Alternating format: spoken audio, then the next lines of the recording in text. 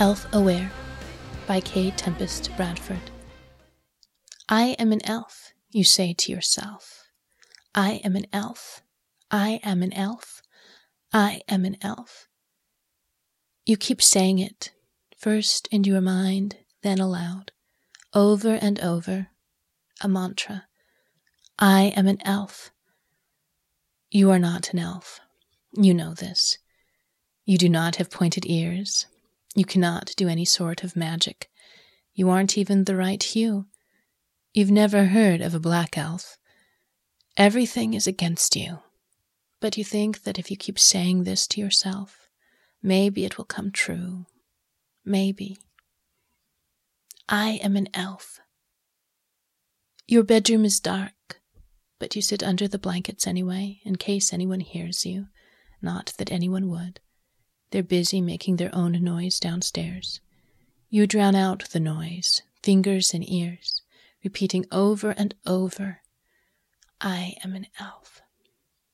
Things will be easier if you are an elf, you reason. Elves can do wonderful things. Elves can be wonderful things. Elves have knowledge and beauty and ethereal qualities. Everything you don't have.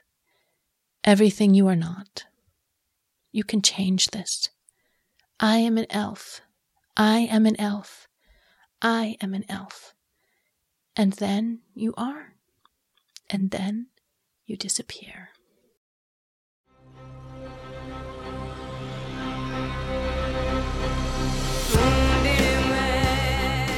This has been a PodCastle miniature. Elf Aware was written by K. Tempest Bradford. Tempest is a science fiction and fantasy writer, prolific blogger, and professional black person. She currently lives in New York City, where she belongs to 2 fabulous writing groups.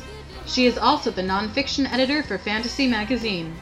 You can find her online at tempest.fluidartist.com. Elf Aware first appeared in the Café Irial. It's read for us by Marguerite Croft, a science fiction and fantasy writer who recently graduated from Clarion West. Her fiction has appeared in the magazine Say, What's the Combination? Visit PodCastle on the web at podcastle.org.